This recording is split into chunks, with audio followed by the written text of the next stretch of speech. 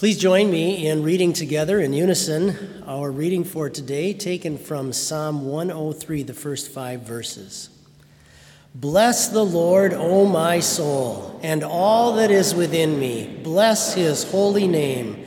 Bless the Lord, O my soul, and forget not all his benefits, who forgives all your iniquities, who heals all your diseases, who redeems your life from destruction, who crowns you with loving kindness and tender mercies, who satisfies your mouth with good things, so that your youth is renewed like the eagles.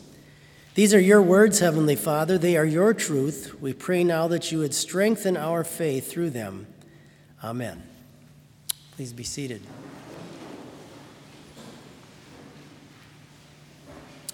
Many years ago, my family and we were living in southern Florida, way down on the southern tip of Florida.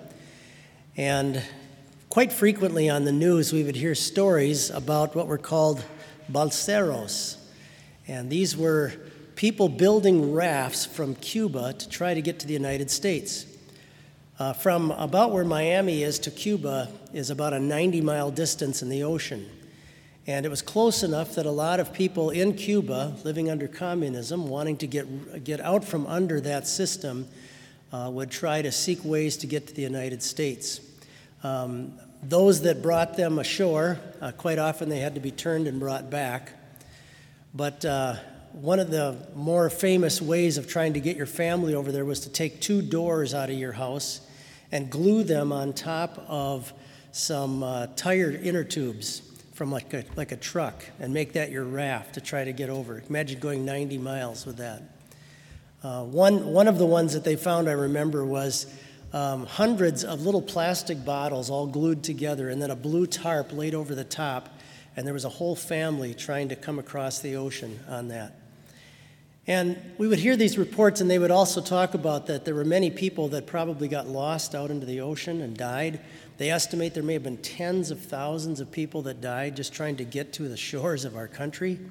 And when I would hear these reports, back in what was called the Cuban rafter crisis in the early 90s, I would often think, man, how good we must have it here in the United States that people are risking their lives like that. Where would I ever think that I have to do that to try to get someplace that I feel I need that badly want to get away from the country that I'm living in? And quite often when they would talk to her, and if you'd talk to people who had come over from Cuba, and I'd meet some of them once in a while in our neighborhoods and things, they were so grateful to be here in our country, just extreme gratitude. And whenever I'd hear these stories and talk to someone like that, it would make me realize just how little my gratitude was, how ungrateful I often was for the blessings that I would enjoy. It's interesting that expressing thankfulness is something that I know for myself, I've got to work at it. It's not something that just comes naturally for me. And for myself, I'll say this, it's ironic that the more I'm blessed with in life, the less I'm inclined to be thankful for it. It's kind of like I expect more, or I start to think I deserve it somehow. Isn't it interesting that when King David wrote this psalm, he begins by saying, "Bless the Lord, O my soul, and forget not all his benefits," because he knows that's our problem. We forget that our benefits and blessings come from God. Everything we have, all the blessings we enjoy, are just coming showering down upon us day after day. But it's so easy for us to forget that. One of the ways of measuring gratitude is how charitable a person is to others, or maybe even back to God. The type of generosity shown back to God. That is an indicator of our gratitude, you might say. Many years ago, my father was asked to conduct a paper for a large group of pastors that dealt with issues of stewardship and thankful giving and things like that.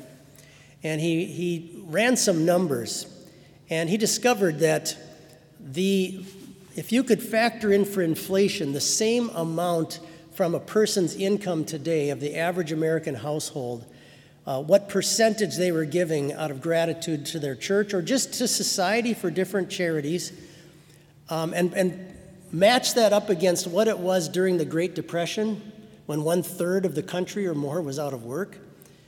He said that the percentage was the same. Isn't that interesting?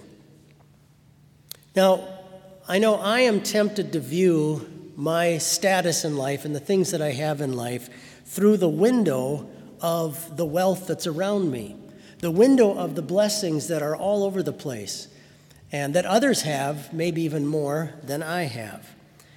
And for myself, that's a real problem. There's a danger that can come from that.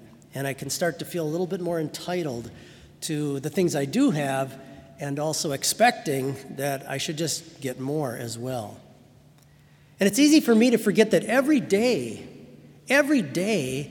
God, our Heavenly Father, is surrounding me with His good angels who are protecting me from just trouble and danger and difficulty and health problems.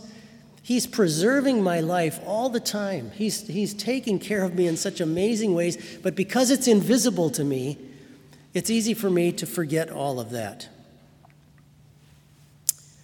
It's interesting that if we have a piece of beef or like steak that goes bad in your fridge or left out on the counter too long, and we say that it spoils, it gets spoiled.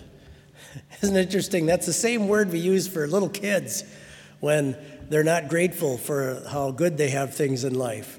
It says something about how we think of that in our human nature, that characteristic of ingratitude, that it kind of spoils us as human beings. And this is a danger even for Christians.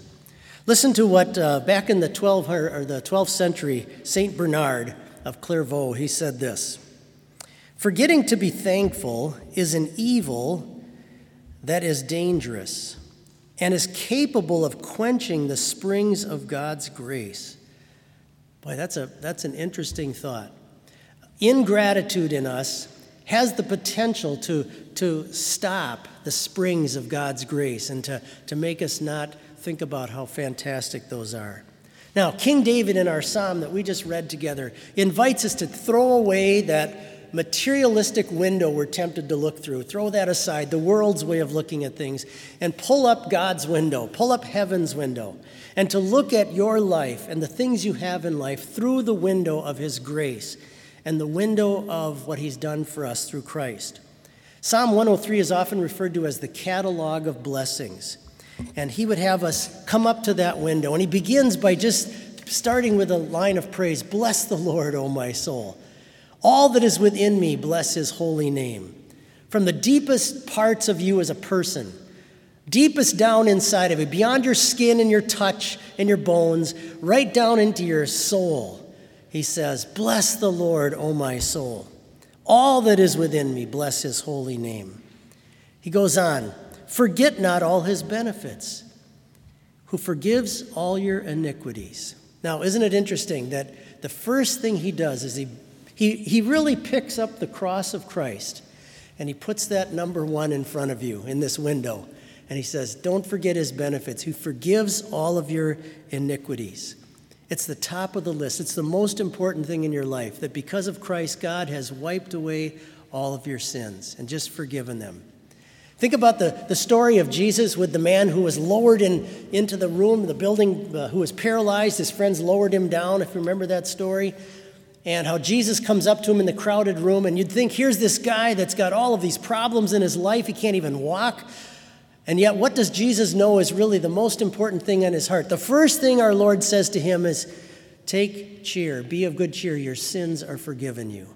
That's where everything starts, is to know and understand that. He goes on, David goes on, "Who heals all your diseases." Think about all the little cuts on your body that are gone. Think of all the little ailments that you've had that God finds a way to take care of, whether it's through medicine or just naturally having them heal inside of you. And then he says, "Who redeems your life from destruction." He's taking you there with those words to Easter. He's taking you to the grave, the empty grave of Christ, and he's saying that's what you're going to have as a believer in Him. He's going to redeem your life. He's going to bring it back from being destroyed and just going into corruption back into the ground. You're going to get to live forever. He says, who crowns you with loving kindness and tender mercies. Crowns you. That's a cool word, isn't it? That he just takes and puts this on your head like a king and a queen. The means of grace, God's wonderful way of bringing his grace to us, just crowns us as his children every time we go to church or come to chapel and things. And then he says, who satisfies your mouth with good things so that your youth is renewed like the eagles. You guys wouldn't believe what I got to eat just over the weekend. I mean, it's amazing. All the different wonderful things that I get to eat. And it's so easy for us to just not even think about that. Think of all the ways that our gracious God cares for us, beginning with Christ and having his angels protect us and all the things that we get to enjoy. May we never take any of that for granted. So David is coming to us and saying, whatever your station is in life and whatever you've been blessed with or not blessed with in life, pull up the window of the heavenly window of looking at the things in your life and just say with him, bless the Lord, O my soul, all that is within me. Bless his holy name. Amen.